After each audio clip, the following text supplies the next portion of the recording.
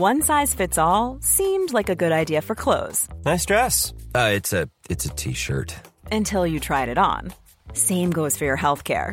That's why United Healthcare offers a variety of flexible, budget-friendly coverage for medical, vision, dental, and more. So whether you're between jobs, coming off a parent's plan, or even missed open enrollment, you can find the plan that fits you best. Find out more about United Healthcare coverage at uh1.com. That's uh1.com.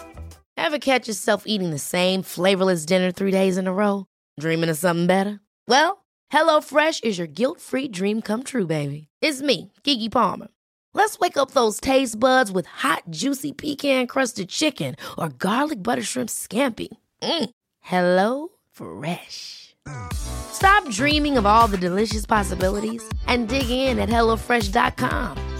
Let's get this dinner party started.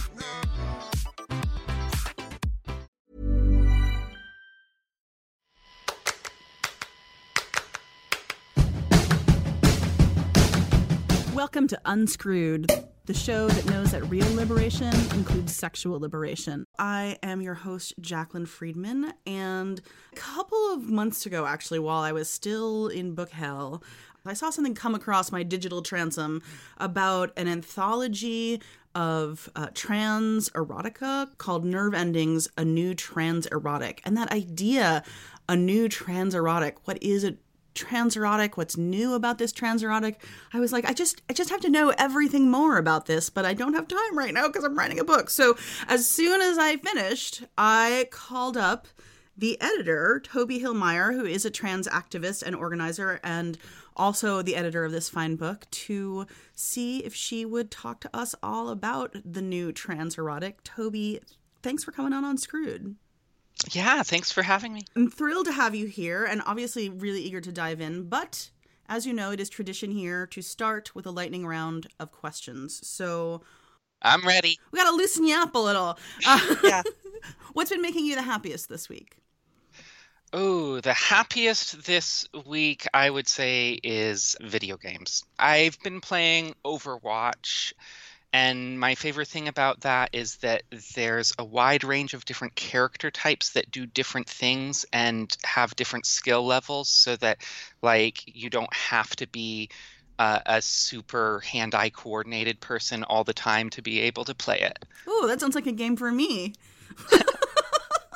Is that a PC game, a console game? It's on console and PC. Got it. I will check it out. All right. What is the best sex advice you ever received? I think the best sex advice I ever received was to kind of let go of expectations and don't feel like you have to be impressive, and to instead just kind of be open and honest about where you are, and that awkwardness is hot. Awkwardness can totally be hot because authenticity is hot. Yeah. Yeah. Nice. I love it. What has been making you the maddest or saddest in sexuality-related news lately?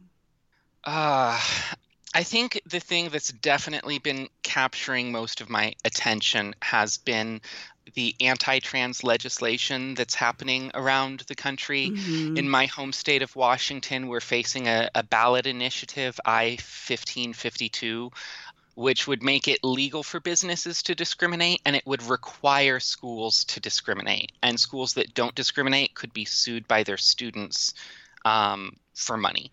Wait, what? And, yeah.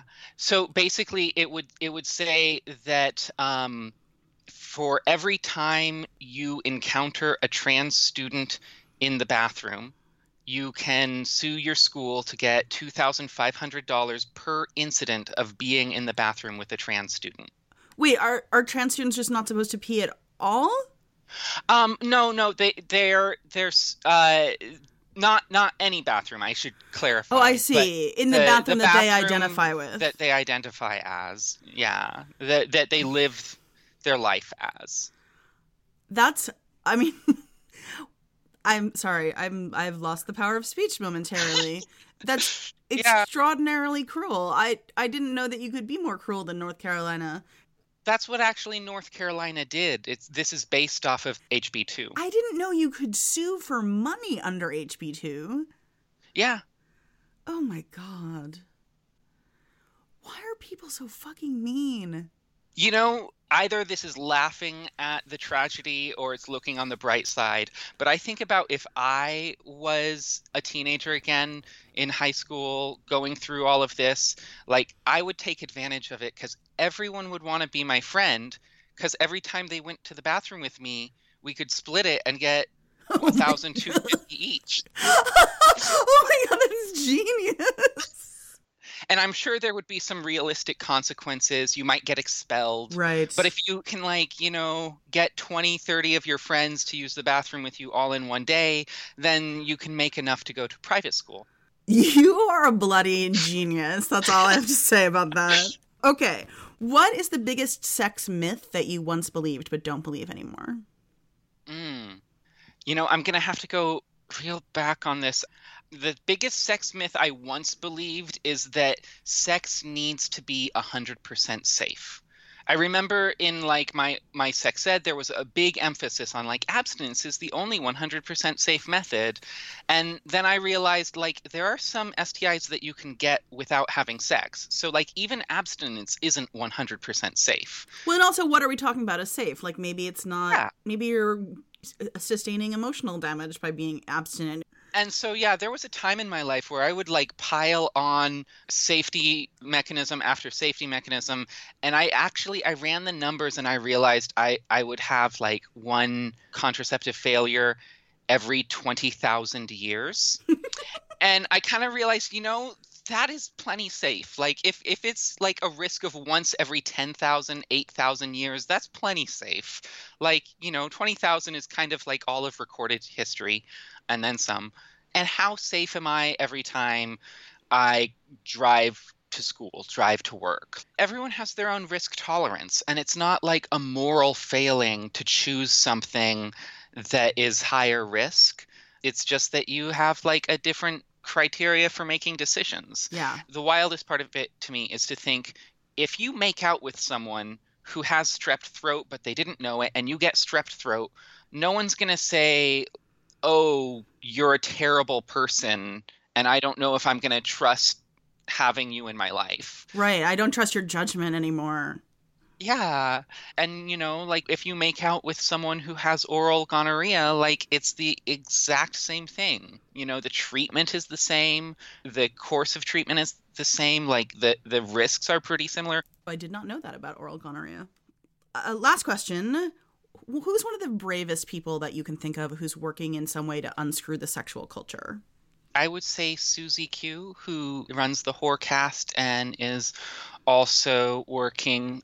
Oh, I can't remember. It's the place that Susie Q works is kind of like the voice of the adult industry in legal legislative terms. Yeah, I think that's the Free Speech Coalition. Yeah, and what she's been doing is kind of like taking a major organizing position against some of the laws that are kind of framed like pro-condom laws, but they do so many other things that are really terrible in the porn industry.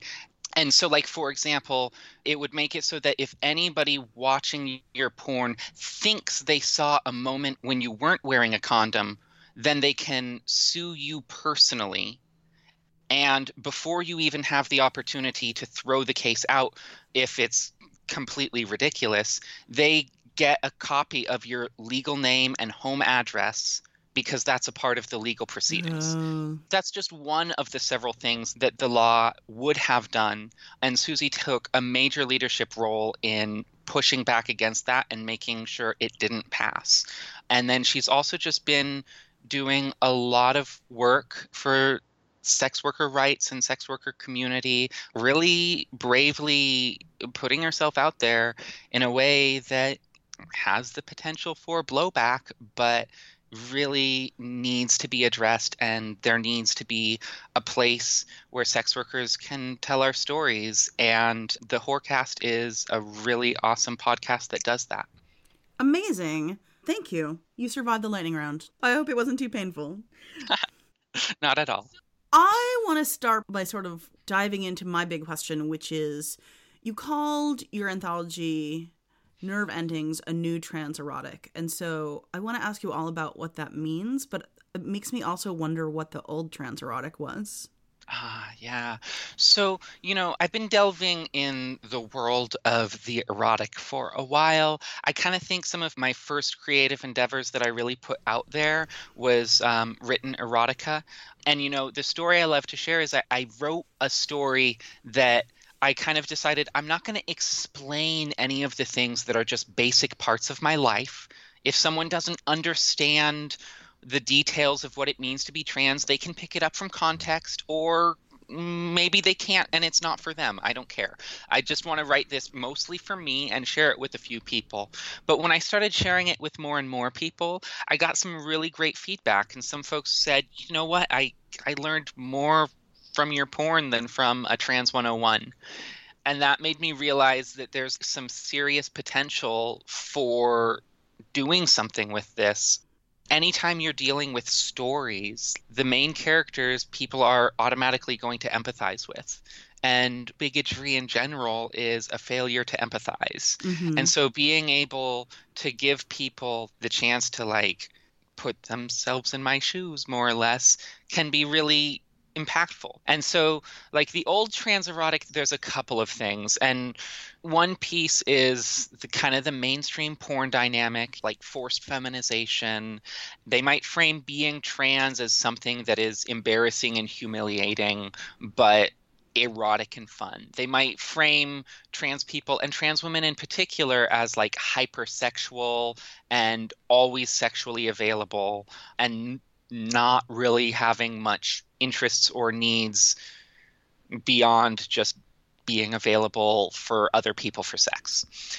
And so I was trying to do something a little different. I found that when you write a story about imperfect people who drop the bottle of lube or, awkwardly do something that doesn't quite work out and they have to stop or get triggered and need to talk about it in the middle of a scene and then figure out what to do and how to move forward, people can really connect with that in a totally different way.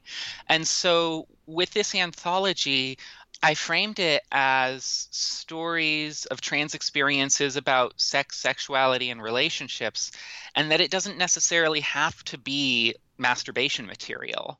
Yeah, it really struck me how different the anthology is and the stories in it are from the average sort of even feminist stroke book, right? Yeah, there's a story about a trans woman raising a kid in a zombie apocalypse and trying to find time for relationships amongst all of that. There's a story where someone in the very end decides not to have sex, and yet the whole story is about what sex that she might have or might choose to have and decides to go home and masturbate. There's also some that are really, really hot and dive straight into the sex, and that's most of what the story is. But even those have kind of a depth to what's going on and what the sex means to the people involved in it. I just found them really profoundly complex. But I also then sometimes wondered there were moments where I wished that the trans erotic didn't have to involve this much pain. Right? There's a lot of pain in some of these stories. Being in the trans community and doing sexuality work, I hear a lot of pain. What I wanted to make space for is holding that pain and also the healing. A lot of the stories deal with managing dysphoria or navigating around past trauma. Clearly pain is a significant part of what's going on, but it's still hopeful and optimistic. Having this pain doesn't mean you're broken. Having this pain doesn't mean you're unlovable. You're still lovable and worthy, and there are people out there for you. I didn't start from thinking, what is an erotica anthology and let's make it trans, but what is trans literature and let's make it erotic. Was that a slightly subversive impulse? If this is on the erotica shelf, people will pick it up and be like, woohoo, and then you get all of that complexity and under the radar. That certainly could be an outcome, but mostly it's just erotica is my craft. It's a very meaningful area to me to address transphobia and transmisogyny, that a lot of the stereotypes and justifications for the mistreatment and persecution of trans people come from sexuality.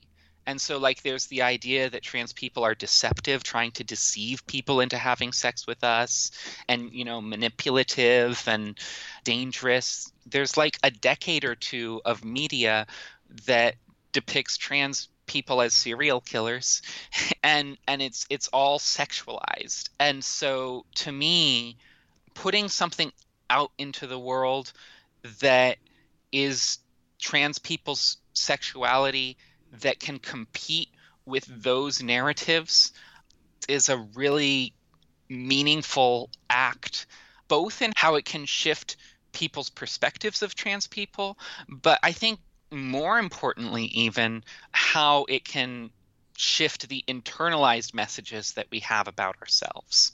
One of the things that I've heard a dozen times from different people who've like not even picked this up from other people, but kind of have come to this conclusion on their own just from what's going on in the world, is being in a point of your transition where you kind of go through the list of straight men, straight women, gay men, and lesbians, and you're like, well, these people are attracted to my gender but not my body, and so they wouldn't be interested in me. And these people are attracted to my body and not my gender, so they wouldn't be attracted to me, or if they were, I wouldn't enjoy that. And coming to the conclusion of like, I guess there's no one who would possibly be interested in me. And, you know, the first point about that is bi people do exist. I'm right here.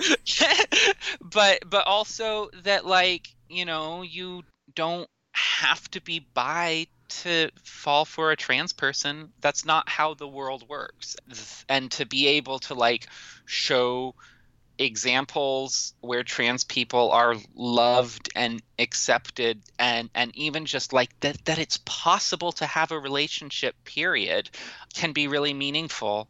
After I released my film Doing It Ourselves, the Trans Women Porn Project, I did a screening, and there was someone who wrote me the day afterward and wrote like this extensive like 3-page email, which essentially she was talking about how she had delayed transitioning for 15 years because she thought it would be impossible to be trans and have a healthy sex life.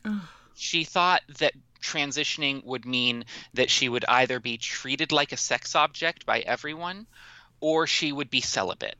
And eventually she decided that transitioning would be worth it, even if it meant she would have to be celibate. And then she wrote me that she had this like world-changing moment of watching my film and realizing that it was possible to have a healthy sexuality and be trans.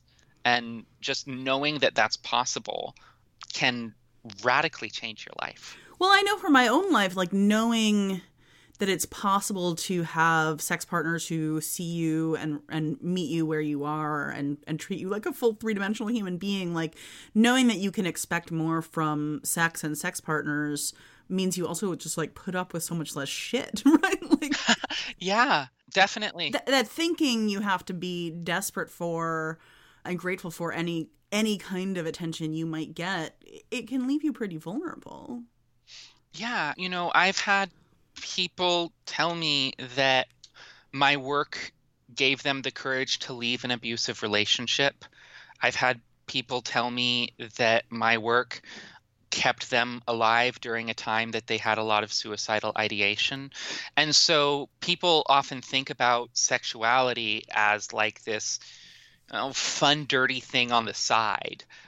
But the reason why I choose to work in the realm of sexuality and the realm of the erotic is because it's very serious for me, and I see how much of an impact it can have on people's lives. Can I ask you a personal question? Sure. What has it done for your life? How has it changed your life to do this work? Oh, it has been incredible to shift to a place where I have like meaningful, fulfilling sex life. And it's not perfect. I don't want to like spread the mythology that like experts are sex gods and goddesses. Oh God, please. Yes. Do everything I agree. and never have problems, right? So like right up front, I'm going to say like I have problems. I still talk to my therapist about them and stuff like that. But just like being able to know what I want and how to pursue it and finding people to share that with, kind of feel like it's a major anti-anxiety and anti-depression treatment.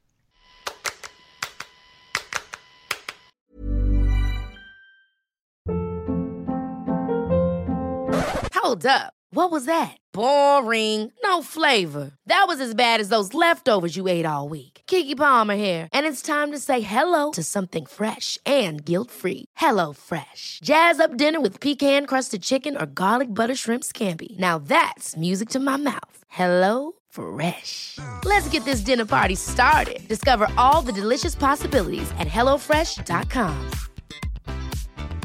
Hey, it's Ryan Reynolds, and I'm here with Keith, co-star of my upcoming film, If, only in theaters May 17th. Do you want to tell people the big news? All right, I'll do it. Sign up now and you'll get unlimited for $15 a month and 6 months of Paramount Plus Essential Plan on us. MintMobile.com/switch. Upfront payment of $45 equivalent to $15 per month. Unlimited over 40 gigabytes per month. Face lower speeds. Videos at 480p. Active Mint customers by 531.24 get 6 months of Paramount Plus Essential Plan. Auto renews after 6 months. Offer ends May 31st, 2024. Separate Paramount Plus registration required. Terms and conditions apply if rated PG.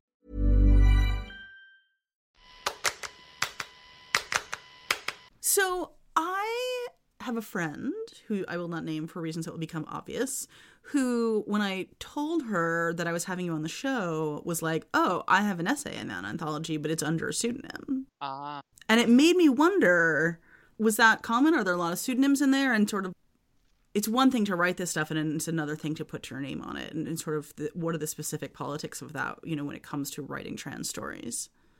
That's an interesting question. I honestly don't know, because I asked people for the name that they want to be listed as, and then at some point in the process, people needed to sign a contract and needed their legal name for that. But I never really quite specified, like, give me the name you want to be credited as, and also give me the preferred name that you use in your personal life. So definitely most of the names people are using are the names that they're using elsewhere, that they're building a reputation as. Now, are they building a reputation as an erotica writer and then having a completely different name for everything else? I'm not sure. Got it. I just wondered about, I mean, you talk a little in the introduction to the anthology about respectability politics, that a lot of times the response to sexualization of trans people, and especially sort of like treating trans people as predators because of sexuality and that sort of really negative fetishization whole set of ideas that are in the culture, that a lot of times I think that trans folks don't feel like they can talk about being sexual at all because they don't want to play into that idea. And if there's like an extra layer of stigma to publishing an erotic story if you're trans. Yeah, definitely. I mean, so here's the thing that most people don't know, but is really important. There's about a half century of history of concrete punishments for trans people who have a public sexuality. And by that, I mean the medical system that's been set up to help connect people to trans-related medical care. It started with a very strict gatekeeping system. In the very beginning, the places that would provide access to hormones and surgery bragged about how they would turn away 3 out of every 4 people who came to them for help, because that meant the one person they did help was clearly deserving. Oh, it was so worthy. And what made you worthy? There were a lot of different things. One of the biggest things was the kind of sex you had. And so the most worthy trans people were people who number one, were going to be straight in the gender that they were living as. Oh, so it was sort of like a curative to queerness. Yeah, so they wanted to cure queerness. They did not want to create queerness. That was one big part of it. Masturbation was another huge one. If you admitted to masturbating, then that could be enough to just get you disqualified right there. Oh my God. If you had sex and enjoyed it, then that could get you disqualified. Kind of the only reason to have sex before surgery and still qualify was if you're a trans woman who is doing it to please your man. Wow, that is so depressingly gendered. Yeah. And so that was, a major part of what was happening at the time. But even now, there's been this push for a diagnostic criteria for essentially the good trans people who deserve treatment and the bad trans people who don't. And even with the DSM-5, where they changed the wording from gender identity disorder to gender identity dysphoria to make it less stigmatized, to say that it's not a disorder, it's a kind of stress. You're experiencing a kind of stress and we can help you with that stress. But at the same time, they also put in a diagnosis called autogynephilia, which is basically the idea that a trans woman has fetishized the idea of womanhood so much that she wants to become a woman. Because it turns her on. Because it turns her on to be seen as a woman. The criteria is essentially the same. Like, if you are attracted to people other than men, then you might be an autogynephile. If you look at yourself and you think you're hot when you're wearing something hot, then that could make you an autogynephile. If you have a traditionally masculine job, that's a part of the diagnostic criteria. What? And if you masturbate while wearing women's underwear, that could make you an autogynephile. There was this fascinating study where someone took the diagnostic criteria for an autogynephile and had a bunch of cis or non-trans women go through that criteria and found that 90% of cis women would count as autogynephile. I mean, I have to say, like, aside from having a traditionally masculine job, I check all the boxes you just like. So it again is this way to kind of like regulate trans people's sexuality, and specifically like trans women's sexuality. There is no trans men equivalent to autogynephilia. Well, because we fucking expect everyone to worship men anyway. We expect men to want sex, right? We expect men to want sex, and we expect everyone to think masculinity is fucking awesome, right? And so also, like, there's a huge internalized factor where trans people would learn all these rules and know, like, okay, when I go to see the doctor, here are all the things I need to tell them.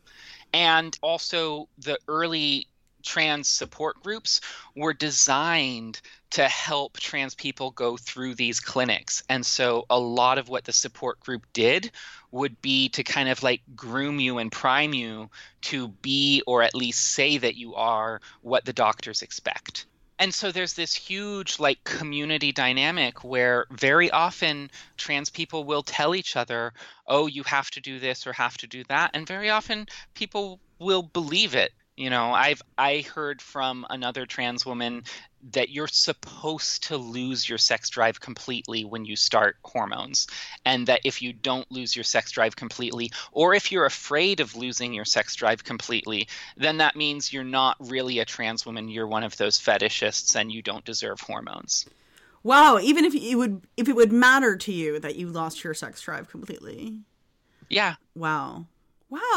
For other women, there may definitely be stigma around being sexual, but we don't necessarily say like, oh, you like sex, you must not be a woman. Exactly, right. We there are punishments, right? But you still get to be a woman, yeah. So I won't ask you to tell me your favorites because it's like picking among your children. But are there any one or two that have been sort of like really you've been thinking about a lot about lately, or like you're really feeling them at the moment? Yeah, you know, one that I mentioned earlier about the zombie apocalypse. Yes. I've been feeling that one a lot, in part because with the way the world is going, it gets to kind of apocalyptic thinking sometimes. Really? Yeah. And I think like it also was very, meaningful about how to manage small communities that you don't really have a choice about. That you're kind of like, this is your community and you're stuck with it. And there are some transphobes in your community. And what are you going to do? And at what point are you going to decide to go out on your own, even if that might mean a lower chance of survival? Mm. And then also another one that really struck me was Accommodations, which it's about orcs in space. And it's kind of interesting that like within this wild, fantastical setting, kind of the central element of what the story is about is dealing with the repercussions of childhood sexual assault. The main character is supernaturally strong, like in a wildly unbelievable, can take down an army of hundreds by herself kind of way. And magic regeneration and all kinds of things like that. And it's from that position of strength that she is exploring an incredible vulnerability, and that she has a guy around who wants to share that with her. And kind of one of the moments in that story that is most expressive of this is when the guy is kind of like, well, you're not the first woman I've been with who has a history of trauma. Like, we can take things slow. It's okay. And she says, no, you don't understand. If I get triggered, I might rip your spine out before I realized what I've done. And it kind of makes it so that, like, even though it is this very vulnerable thing for her, it is just as vulnerable, if not more vulnerable, for him. And it kind of shifts the balance a little bit. So it's not just the sympathetic, nice guy who's there to help the poor, vulnerable, weak person, but that they're dealing with a difficult situation together. And both of them have something on the line. I love that. I love the transformative vision in that one. And I feel like I should say, just so listeners know, like, they're not all sci-fi. It's just some of them are, because you happen to mention two that are. I do like the speculative fiction ones quite a bit. It's about 1/3 of the book. So with 30 stories, about 10 of them are sci-fi or fantasy or something like that. I think that's a great story to sort of transition to this last question, which is, so this is your present tense new trans erotic. I want you to maybe imagine 10 years into the future, if you are deciding to do a new edition with all new stories of Nerve Endings. What do you think and or hope, you can answer both or one or the other of those questions, will be new then about the trans erotic? What I would absolutely love to see is kind of more of the same values and goals that I'm putting into this, but different focus from what people are writing about. I kind of took notes on what were some of the common themes, not just of the stories in the book, but all the submissions. And some of the most common themes that came up were paralyzing anxiety about relationships, dealing with abuse and trauma, and heavy use of alcohol. And noticing that was kind of an eye-opening moment of like, wow, this is really a big part of what's going on in our community right now. And like, wanting to balance a little bit how I represented those different things. So like, for example, I actually did go back and ask some folks to edit down the heavy use of alcohol, because I didn't want to have like every fourth story about someone getting blackout drunk or needing to use drugs before they would be able to have the confidence to approach a sexual situation. But in looking at those major themes, I would love to see our community be in a different place where the major themes could be completely different, and not just have them all be positive. I'd love to see more positive themes going on, but even for the negative, difficult ones, I would love to see our community in a different place where we're not having to deal with those specific things quite as much. So say we all. Yeah. Thank you so much for coming on the show. Toby Hill Meyer, where's the best place for folks to get the book? Yeah, so the publisher is Instar Books. It's INSTAR books.com, and ordering it straight from the publisher is always the best option. It's also on Amazon if that's easier for folks, but it works out to be about the same price, and ordering it from the publisher can be really helpful. And we'll put a link to that in the show notes at jacquelinefriedman.com/unscrewed, also directly to the publisher. You have an event coming up for the book too, right? Yeah, so we're going to be doing another reading here in Seattle, and it's going to be May 23rd at Elliott Bay Books. Excellent. So if you're in the neighborhood, you should definitely go to that. Or if you have friends in Seattle, you should spread the word. And where can people follow you online? What else are you up to that people should look forward to? I have kind of let most of my social media languish. I do have the intention of having my Patreon become a place where people can get a monthly update about some of the work I'm doing. So people could potentially go to my Patreon, which is Doing It Online, and because it's listed as adult, you can't actually pull it up in a search engine. You have to go straight to patreon.com/doingitonline. And another great thing is my day job right now. I'm working as the communications director for Gay City, Seattle's LGBTQ center. And honestly, a majority of the work I'm doing is through Gay City right now. May is Trans Arts Month, and I helped make sure that we have a very full docket of at least half a dozen events throughout May. My reading is one of them. And so if you keep an eye out at Gay City, that's a great place to see a lot of the stuff that I'm working on. Awesome. Excellent. And you can find me, as always, on Twitter and Facebook at Jaclyn F, JACLYNF as in Friedman, if you want to follow my non-political travels and eatings, which is mostly what I have at Instagram. You can follow me there at Jaclyn Effable. You can also go to my website, jacquelinefriedman.com, to keep up on my writing and events and all of that stuff. And soon, pretty soon, there'll be a link to pre-order my new book, which is also called Unscrewed. Make sure you're subscribed to the podcast. You can subscribe anywhere podcasts are available: iTunes, Acast, Stitcher. While you're in there, give us 5 stars. Give us a couple sentences of review. It makes such a difference in helping other folks find the show. If you like Unscrewed, if you want us to grow, that's what to do. Also, just tell your friends. You should listen to this. I like that too. This show is produced and edited by yours truly, Jaclyn Friedman. Our in and out music is by the Pink Tiles, and our cover art is by Nicole Dodonna and was developed in collaboration with The Establishment, who also developed the sound cues. Until next week, I'm wishing you safe and happy sex lives.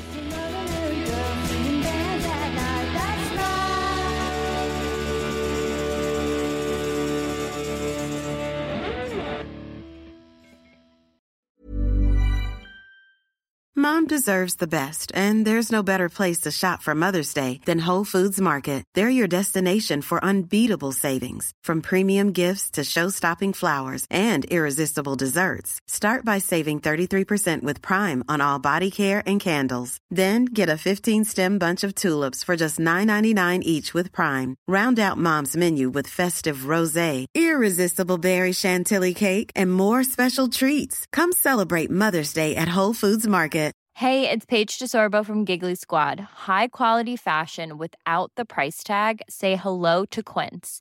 I'm snagging high-end essentials like cozy cashmere sweaters, sleek leather jackets, fine jewelry, and so much more. With Quince being 50 to 80% less than similar brands. And they partner with factories that prioritize safe, ethical, and responsible manufacturing. I love that. Luxury quality within reach. Go to quince.com/style to get free shipping and 365-day returns on your next order. Quince.com/style.